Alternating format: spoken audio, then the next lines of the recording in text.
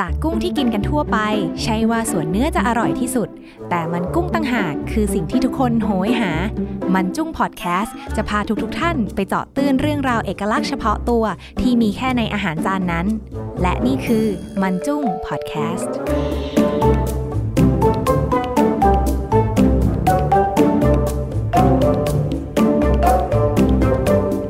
ไหนแบบชื่อพอดแคสต์ของเราก็คือมันจุ้งเนาะทำไมเราถึงจะไม่พูดถึงกุ้งแล้วการพูดเรื่องกุ้งในวันนี้เนี่ยมันเป็นมันตรงส่วนไหนครับพลอยทุกส่วนเลยค่ะจริงๆประเด็นที่อยากมาพูดเรื่องกุ้งเนี่ยเป็นเพราะพลอยส่วนตัวแล้วเป็นคนแพ้กุ้ง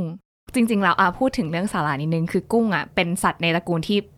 มีเปลือกมีอะไรพวกนี้ใช่ไหมครับผมก็จะมีแบบพวกปูพวกกั้งหอย lobster อะไรเงี้ยที่เป็นที่มันมีเปลือกอยู่ถูกไหมทีเนี้ยส่วนที่เรากินจริงๆมันคือตัวกล้ามเนื้อของกุ้ง ไม่ใช่กล้ามเนื้อคือเขาเรียกว่าอะไรเป็นส่วนเนื้อใช่ส่วนเ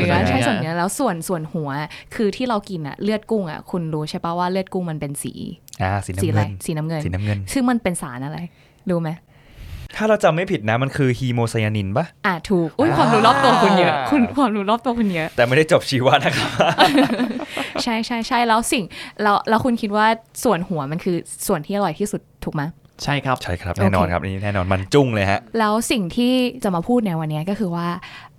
ทำไมตอนแรกเราตอนเด็กๆส่วนตัวแล้วเราทานกุ้งได้แต่พอทานไปทานมาโตขึ้นเราแพ้กุ้งสงสัยป่ะ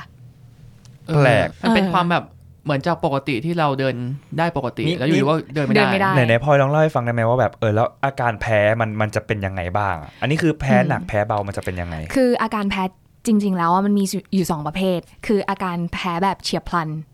ก็คือว่าเวลาคุณทานไปไม่ว่าแบบจะแค่แตะแค่ลิ้นแค่นั้นคุณก็คือเกิดอาการแล้วเกิดอาการไม่ว่าจะเป็นผื่นขึ้นหายใจไม่ออกแล้วก็ปวดท้องหรือแบบปวดหัวมากๆอันนี้คือต้องกุ้งสุกป่ะหรือกุ้งดิบหรือว่ากุ้งไหนก็ทั้งกุ้งสุกและกุ้งดิบยิ่งกุ้งดิบนี่คือจะยิ่งหนักเลยป่ะใช่เพราะว่าเขาไม่ได้ผ่านวิธีการทำความร้อนหรือว่าทำให้มันสุกก่อนก็คือคุณจะได้รับสารตรงนั้นเต็มๆไปเลยส่วนแพ้ประเภทที่2ก็คือประเภทแบบเบาๆอาจจะมีอาการคันเล็กน้อยคันลิ้นคันตัว แต่ถ้าทานเยอะไปเนี่ยคุณก็จะเกิดอาการเหมือนอาการรุนแรงได้อย่างเช่นหายใจไม่ออกอันตรายเนี่ยแล้วสมมติเขาแบบสมมติคนหายใจไม่ออกเขาแก้กันยังไงเหมือนฉีดยาเหมือนพีนัทบัตเตอร์ปะคือมันอยู่ที่ว่าคุณหายใจไม่ออกขั้นไหนคือตอนนั้นที่ประสบการณ์ตรงก็คือเราหายใจไม่ออกวันที่ไปทานข้าวกับคุณบิ๊กแต่ว่าเราทานไปแค่นิดเดียวเลยนะแล้วเราก็หายใจไม่ออกคือเขาก็เอายาพาราเหมือนเป็นเหมือนการปฐมพยาบาลเบื้องต้นเพราะว่ายาพารามันข้างในนั้นมันมีสารเป็นเหมือนเป็นสารแก้แพ้ด้วยถูกไหมใช่ครับผมก็เหมือนกับเป็นยาครอบจักรวาลชนิดนึงอาการแพ้เนี่ยจริงๆมันเกิดขึ้นจากการภูมิคุ้มกันภายในร่างกายของตัวเราเนอะอันนี้ก็เป็นความพื้นฐานว่าแบบพอเราได้รับสารบางอย่างไปร่างกายมันก็ตอบสนองเพื่อที่จะเหมือนขับออกให้เร็วที่สุดก็เลยเอามาเป็นการอย่างเช่นเมื่อกี้ที่คุณพลอยพูดเนอะเป็นเรื่องของผื่นปะผื่นขึ้นมันก็คือเหมือนกับเป็นการระบายเอาสารตัวนั้นออกการที่ร่างกายหายใจไม่สะดวกอะไรเงี้ยก็เป็นภูมิคุ้มกันที่เด้งขึ้นมาซึ่งถามว่าทำไมแต่ละคนเนี่ยทำไมบางคนแพ้กุ้งบางคนไม่แพ้กุ้งทั้งให้เกิดมาเป็นคนเหมือนกันแท้ๆก็เพราะว่าแต่ละคนเนี่ยเขาจะมีสิ่งที่เรียกว่า threshold อยู่คำว่า threshold เนี่ยคือขีดขั้นพื้นฐานที่จะแบบถ้าเกิดเลยตรงจุดนี้ไปแล้วเนี่ยก็จะเกิดปัญหาขึ้นสำหรับคนที่แพ้กุ้งเนี่ยคือเขามี threshold ที่จับสารที่ฮีโมไซยานินเหมือนกับแบบสมมติถ้าเราไม่แพ้กุ้งอาจจะแบบเราเทโชอยู่ที่100กินไปก็แบบ60-70ไม่เป็นไรสมมติพลอยอาจจะต่ำหน่อยที่แบบ20-30อะไรประมาณนี้แต่ปุ๊บก็คือจะมีอาการเกิดขึ้นเลยทันทีแต่จริงๆสารสิ่งที่คนที่แพ้กินไปมันคือโปรตีนจากกุ้งนะก็คือจริงๆอาจจะไม่ใช่เลือดถูกไหมใช่เป็นโปรตีนจากกุ้งแล้วโปรตีนจากกุ้งนี้มันคือโปรตีนจากพวกกั้งปูเหมือนกันไหมหรือพลอยแพ้กั้งไหมพลอยไม่เคยทานกั้งหรอนั่นต้องลองแล้วแหละแต่เหมือนเคยได้ยินมาว่าถ้าเกิดแพ้กุ้งเนี่ยแพ้พวกสารโปรตีนอะไรพวกนี้ที่เป็นกลุ่มตระกูลไฟลัมของกุ้งเนี่ยก็จะแพ้พวกคาสเตเชียนถูกไหมก็จะแพ้พวกแมลงเปลือกแข็งด้วยก็จะเป็นพวกตั๊กแตนหรือว่าอะไรก็ตามกินเข้าไปแต่พลอยน่าจะไม่กินแมลง หรือกินหรือบิ๊กกินหรือเปล่าแต่รถด่วนมันก็ใช้ได้อยู่ก็อร่อยอยู่นะเหมือนเป็นไฟการที่เราจะรู้เกี่ยวกับสตอรี่เรื่องราวต่างๆเนี่ยเราต้องทานอาหารทุกส่วนถูกไหมมา EP หน้าครับตั๊กแตนทอดตั๊กแตนทอดอร่อยจริงหรือเปล่าไม่เดี๋ยวเรากลับมาอยู่ EP นี้ก่อนทีนี้พอบิ๊กสงสัยเรื่องนึงคือทำไมเลือดกุ้งมันเป็นสีฟ้าถูกไหมดังนั้นเวลาที่เราเห็นเวลากุ้งดิบๆเนี่ยมันก็จะตัวฟ้าๆเทาๆหน่อยแต่ทำไมเวลาที่มันผ่านกระบวนการมาเคยเกิดความสงสัยไหมว่าแล้วทำไมมันถึงเป็นสีส้มเนอะคือจริงๆเขาบอกว่าฮีโมไซยานินเนี่ยคือถามก่อนกลับไปว่าทำไมเลือดเราสีแดงเลือดคนเราอ่ะเพราะของเราอ่ะคือฮีโมโกลบินใช่พอทุกคนจะแบบคุณผู้ชมจะคุ้นคำว่าฮีโมโกลบินซึ่งฮีโมโกลบินเนี่ยมันมีอุดมไปด้วยธาตุเหล็กซึ่งธาตุเหล็กอ่ะมันคือธาตุสีแดงเลือดเราจะสีแดงเหมือนเวลาเราไปบริจาคเลือดใช่ไหมทำไมเขาแบบเฮ้ยเอาธาตุเหล็กไปกินนะกลับบ้านไปกินเพราะว่าเราขาดเลือดไงเขาจะได้กินธาตุเหล็กจะได้เสริมสร้างเลือดเพิ่มเติมแต่ทีเนี้ยพอในกุ้งมันฮีโมไซยานินมันเป็นสีฟ้าแล้วเหมือนว่าไอสารตัวเนี้ยพอมันทำปฏิกิริยากับความร้อนเนี่ยมันจะเปลี่ยนสีเป็นสีส้มๆแดงๆเหมือนที่เราเห็นกุ้งกับปูเหมือนกันแต่ถามว่าทำปฏิกิริยายังไงอันนี้เราว่ามันจะลึกเชิงเคมีไปแล้วเราก็ไม่แน่ใจเหมือนกันว่ามันเกิดยังไงก็จินตนาการง่ายๆเหมือนกับเวลาที่เลือดเราออกมาช่วงแรกๆเนอะว่าจะเป็นสีแดงสดถูกไหมใช่แต่ว่าพอออกซิเจนได้ผ่านกระบวนการมันจะคล้ำใช่ไหมมันจะเริ่มคล้ำๆเป็นสีเลือดหมูหน่อยๆม่วงๆอันนี้ก็จะเป็นอารมณ์เดียวกันเวลาที่กุ้งผ่านกระบวนการอย่างที่ไบอันบอกไปใช่ก็คือโดนความร้อนแล้วปุ๊บฮีโมไซยานินจะเปลี่ยนทำปฏิกิริยาจะเปลี่ยนสีเนาะทีนี้เขาบอกว่ากุ้งไทยที่ดังๆก็จะมีอะไรบ้างนะกุ้งขาวไหมกุ้งแชบวยกุ้งกุลาก็มีนะแต่ก็ไม่ค่อยเห็นคนกินกุ้งขาวกุ้งแชบวยกันเนาะแล้วถ้ามันจะมีคนที่แพ้กุ้งอ่ะยกตัวอย่างคือเรารู้สึกว่าเราแพ้กุ้งแต่เราไม่แพ้ lobster มันเป็นความคิดที่ผิดค่ะจริงๆคือแพ้เหมือนกันใช่แพ้เหมือนกันเพราะว่าอันเนี้ยเราต้องพูดก่อนเลยว่าแพ้กุ้งมันมี2ประเภทใช่ป่ะอย่างที่เราเล่าคือเราอ่ะแพ้กุ้งอย่างที่2ก็คือไม่ได้เฉียบพลันอาการมันไม่ได้แบบจะเป็นจะตายหรือว่าต้องเข้าโรงพยาบาลอะไรขนาดนั้นแต่ว่าเราอ่ะแพ้สารที่มันติดมากับกุ้งหรือถ้าเกิดพูดเหมือนกับเป็นสารที่เอาไว้แช่ให้กุ้งสุกให้กุ้งสดอยู่ตลอดเวลาอย่างเช่นฟอร์มาลีนหรือเปล่าถูกเราว่าใช่เพราะว่าบางครั้งถ้าที่บ้านเราล้างกุ้งสะอาดหรือว่าที่ไหนทำสะอาดแบบล้างหลายๆรอบอะไรเงี้ยคือเราสามารถทานได้แต่ว่าถ้าเป็นอย่าง lobster ครั้งที่แล้วที่เราไปทานปกติเราทานแล้วเราไม่แพ้แต่เราแพ้ก็มันอาจจะเป็นส่วนหนึ่งที่ว่ามันเป็นสารที่ติดออกมาจากกุ้งซึ่งสามารถทานได้ไหมเราก็รู้สึกว่ามันเสี่ยงแต่ว่าถ้าอยากที่จะให้ make sure จริงๆคือเรารู้สึกว่าไปพบแพทย์ดีกว่าให้รู้ไปเลยเทสไปเลยว่าใช่เพราะรู้สึกเรื่องนี้มันอันตรายพอสมควรใช่เพราะบางคนอย่างเช่นเพื่อนบิ๊กก็เหมือนกันก็จะมีอาการแพ้สารฟอร์มาลีนที่อยู่ในเนื้อกุ้งเนอะพอมันติดอยู่สารฟอร์มาลีนเป็นสารที่เอาไว้ใช้คำว่ามันคือสารดองศพแล้วกันใช่สารดองศพเพื่อให้ศพเนี่ยมันมีสภาพสมบูรณ์มีความแบบยังไม่เน่าเปื่อยยังไม่ไดเจสไปขนาดนั้นเรามีประสบการณ์เหมือนกันนะที่ไม่ค่อยอยากจะนึกถึงเลยคือเราไปเที่ยวชะอำแล้วก็เราไปตลาดซื้ออาหารทะเลเนี่ยจะไปปิ้งนี่แหละแล้วก็ถามแม่ค้าสดไหมเขาบอกสดแต่พอเราซื้อปูม้าไปตั้ง2 โลแล้วก็เอาไปนึ่งโอ้โหแล้วพอเปิดฝานึ่งมาสิ่งที่เราได้ไม่ใช่กลิ่นปูนะกลิ่นฟอร์มาลีนเต็มหน้าเลยสดมากเป็นดองศพเลยคือเดี๋ยวนี้เรารู้สึกว่าเขาใช้กันบางทีมากไปจนบางทีเราไปซื้อเองก็ต้องระวังเหมือนกันเพราะว่าฟอร์มาลีนเนี่ยมันเป็นสารระเหยใช่ไหมบิ๊กมันจะแบบถ้าเย็นเนี่ยมันจะไม่ได้กลิ่นหรอกแต่ถ้ามันร้อนเดือดเนี่ยมันกลิ่นมันจะลอยละ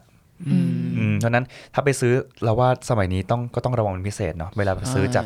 ซอสที่เราไม่มั่นใจเลยไม่เคยซื้อมาก่อนเพราะตอนนั้นเราก็คือเราทิ้งปูทั้ง2 กิโลเลยเพราะเราแบบกินไม่ได้มันเหม็นมากเลยอ่ะมันมีคำถามนึงสำหรับคนที่อยากทานกุ้งอะนะว่าโอเคถ้าเราทานยาแก้แพ้ดักก่อนทานกุ้งเนี่ยได้ไหมเขาเรียกว่าเป็นการป้องกันทุกหน้าคืออยากกินมากๆไม่ไหวแล้วอยากรู้รสชาติกุ้งเป็นยังไงอยากได้ผลเลยไปหาเหตุให้มันถูกต้อง เดี๋ยวนะเทเน็ตหรือเปล่าไม่ใช่มากจริงๆแล้วคำตอบก็คือว่าทำไม่ได้นะแล้วก็อันตรายมากสำหรับคนที่แพ้เฉียบพลันเพราะว่าอะไรเพราะว่าถ้าสมมติคนไม่ได้แพ้เฉียบพลันถูกไหมเขาทานยาแก้แพ้แล้วเขาก็คิดว่าโอเคทานแก้แพ้แล้วเราจะไม่แพ้มันเราก็ทานในจำนวนปริมาณที่มาก มากแบบโอเคพอเราคิดว่าเราไม่แพ้เราก็ทานเยอะจนมันจะเกิดอาการช็อกได้คือเหมือนเป็นบอกเอ้ยกินละไม่เป็นไรหรอกซัดเลยจ้ะโอ้โหเป็นไงล่ะคะจบที่โรงพยาบาลก็แล้วก็มีความเชื่อด้วยนะว่าแบบ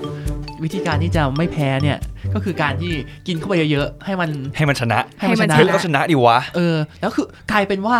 พอเราไปเซิร์ชพันทิปดูอ่ะคือมันมีคนที่กินอ่ะแล้วมันชนะจริงๆด้วยนะเพราะว่าภูมิมันปรับปะใช่เพราะภูมิเหมือนจะมีเคสนึงที่เป็นของเพื่อนเราอีกคนหนึ่งที่แพ้กุ้งคือแต่ก่อนเนี่ยเขาไม่แพ้แต่อยู่ๆอ่ะเขามาแพ้วันนึงเพราะว่าเหมือนเทสโชที่อธิบายไปต้นมันตกมันเหมือนต่ำลงมาหรือว่ากินเยอะขึ้นอ่ะมันทำให้แบบมีการเปลี่ยนแปลงภูมิคุ้มกันของบางคนเวลาที่เราโตขึ้นน่ะก็อาจจะมีการเปลี่ยนไปด้วยเหมือนกันแต่พูดอย่างนี้ต้องเท้าความคุณผู้ชมก่อนนะครับว่าอย่าไปพยายามชนะนะครับฟังไม่ใช่แบบเฮ้ยคึกฉันจะไปกินกุ้ง1 โลไม่ได้นะครับปรึกษาแพทย์ก่อนนะครับคืออันนี้คือแล้วแต่เคสแล้วแต่คนจริงๆอันตรายมากนะครับเตือนไว้ก่อนเลยซึ่งอย่างที่บิ๊กบอกมันคือมีโอกาสปรับไปเรื่อยๆในช่วงชีวิตของคนเราใช่ไหมใช่ครับแต่ส่วนใหญ่คือถ้าเกิดพัฒนาจากเด็กมาเป็นผู้ใหญ่เนี่ยแล้วพอเป็นผู้ใหญ่แล้วก็อาจจะปรับยากแล้วเพราะว่าร่างกายก็คือเหมือนแบบ stable แล้วเรียบร้อยก็อย่างที่ไบอันบอกไป safety first นะครับอันนี้เรื่องถึงชีวิตนะครับอันตรายนะยังมีของอร่อยอีกมากมายให้คุณกินนะครับไม่ว่าจะเป็นเห็ดทัฟเฟิลแต่จริงๆอยากจะฝากอะไรแบบอย่างหนึ่งก็คือว่าอย่างเราอย่างเงี้ยเราไม่รู้ว่าเราแพ้หรือไม่แพ้คือเราก็ยังงงอยู่เราก็สุ่มว่าโอเควันนี้ฉันอยากกินฉันลองดูก็ได้แต่สุดท้ายผลลัพธ์ออกมาก็คือหายใจไม่ออกผื่นขึ้นอะไรอย่างเงี้ยสุดท้ายแล้วเรารู้สึกว่าการที่เราไปหาหมอแล้วตรวจให้มันเจอไปเลยว่านี่คือเราแพ้กุ้งจริงๆหรือว่าเราแพ้สารอะไรเรารู้สึกว่ามันเซฟตี้มากกว่าแล้วก็โอเคยูลงทุนครั้งนึงเรายูรู้แล้วก็เซฟตัวเองในระดับหนึ่งตลอดอะไรเงี้ยก็เลยอยากจะฝากว่าไปตรวจไปพบแพทย์ดีกว่าไม่ต้องมาทดลองแบบนี้แล้วชีวิตมันไม่คุ้มหรือไม่ก็เลี่ยงไปเลยก็ได้เหมือนกันแล้วอย่างนี้ถ้าพูดถึงเรื่องกุ้งเมนูไหนที่เห็นแล้วแบบ impressive ที่สุดสำหรับ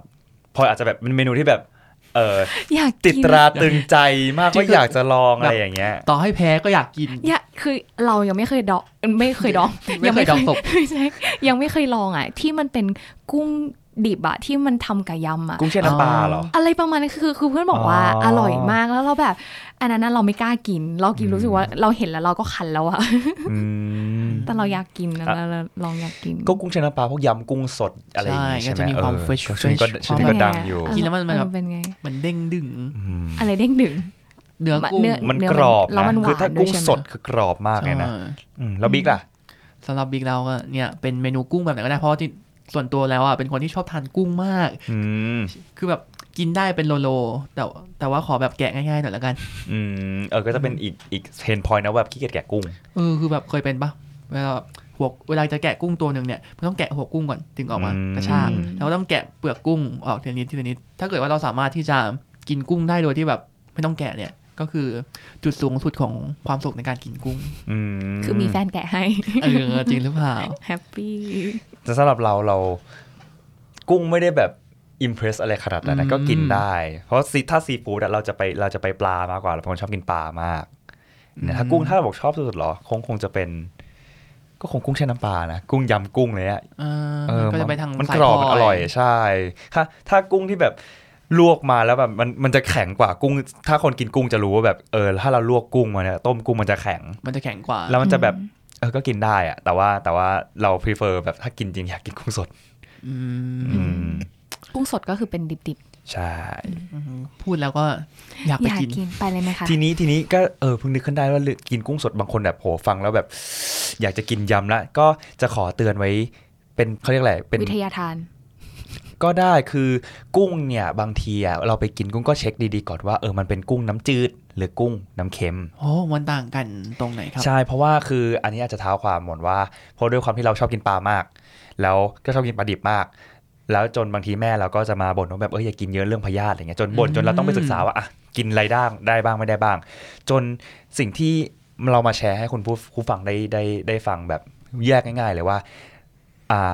ของดิบอะไรก็ตามที่มาจากน้ำจืดพยาธิโอกาสเจอพยาธิสูงกว่าน้ำเค็มอยู่แล้ว เพราะมองง่ายๆน้ำเค็มคือมีโอกาสมีไหมมีแต่น้อยมากเพราะว่าอะไรเพราะน้ำเค็มมองง่ายมันคือน้ำเกลือพยาธิมันส่วนใหญ่จะเป็นแบบไมโครพลาสติกแทนใช่ไมโครพลาสติกแทนแต่พยาธิมันจะยากกว่าอย่างพยาธิใบไม้พยาธิเส้นได้หรือพยาธิต่างๆที่แบบมันเกิดขึ้นในตัวเราบางทีมันจะของดิบทั้งนั้นเลยเช่นแบบปลาช่อนปลานิลหรือว่ากุ้งจากน้ำจืดอะไรอย่างเงี้ยที่กินดิบๆนะ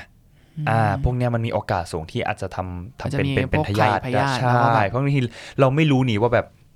มันมาจากไหนบางทีเราก็กินไปบางทีก็อาจจะแบบบางทีเขาหน้าไปกินอาจจะยังดูก่อนมันปลาอะไรถ้ามันกุ้งเนี้ยกุ้งแม่น้ำจืดเนี่ยสุกหรือยังงั้นวันนี้ถ้าเกิดไม่อยากเจอพยาธิเนี่ยกินปลาน้ำเค็มซะเป็นส่วนใหญ่หรือกุ้งน้ำเค็มเหตุผลทำไมว่าปลาดิบส่วนใหญ่เป็นปลาน้ำเค็มหมดเลยแต่ถ้าเกิดว่าไม่อยากเจอไมโครไฟเบอร์เนี่ยกินนี่ก็ยากอยู่นะไมโครไฟเบอร์เนี่ยก็เลี้ยงไม่ได้เหมือนกันเราชีวิตมันก็ต้องอยู่ยากดีเวลาแบบป้านี่กุ้งน้ำจืดหรือน้ำเค็มก็จะเหมือนจริงถ้าถามว่าช่วงแรกเราก็แบบทำนะช่วงหลังก็แบบถ้าวันไหนหิวมากก็ป้ามาเลยกุ้งมาทั้งโลเลยมาเราเป็นโอมากาเสะ I trust you chef ก็ได้พยาธิมาเลยจ้ะแต่จริงๆแล้วเราว่าเราก็อาจจะดูหน่อยก็ได้ว่าแบบร้านนี้แบบดู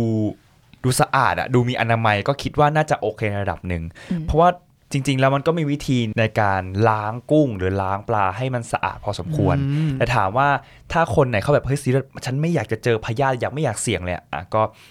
สุกเลยสุกแบบเวลดัน 100% อันนี้ไม่เจอแน่ๆก็เรียกได้ว่าเป็นความเสี่ยงที่ตามมาพร้อมกับการรับมือกับอาหารในแต่ละชนิดนะครับผมเรียกได้ว่าวันนี้นี่คือ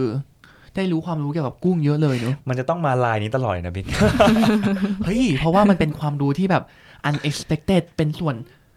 คือวันนี้จะบอกว่าเป็นส่วนมันกุ้งที่แบบคนเราไม่รู้ก็ไม่ใช่เพราะว่ามันเป็นทุกส่วนของกุ้งที่สำคัญมากเลยอันนี้คือต้องบอกว่าเราไม่ได้พูดถึงมันกุ้งเลยนะวันนี้แต่เป็นมันกุ้งที่เป็นอีกมุมหนึ่งที่คนไม่เคยรู้เลยว่าแล้วคนที่แพ้กุ้งมันจะแบบเป็นยังไงเราต้องรับมือยังไงควรที่จะแก้ไขปัญหายังไงเพราะนั้นก็ใครที่เริ่มสงสัยบางทีกินกุ้งรู้สึกอาการแปลกๆอยากให้แนะนำไปพบแพทย์นะครับถูกค่ะจะได้เซฟไว้ก่อนเพราะเป็นเรื่องที่สำคัญพอสมควรใช่ครับสุขภาพดีไม่มีขายนะครับอยากได้ต้องทำเองครับ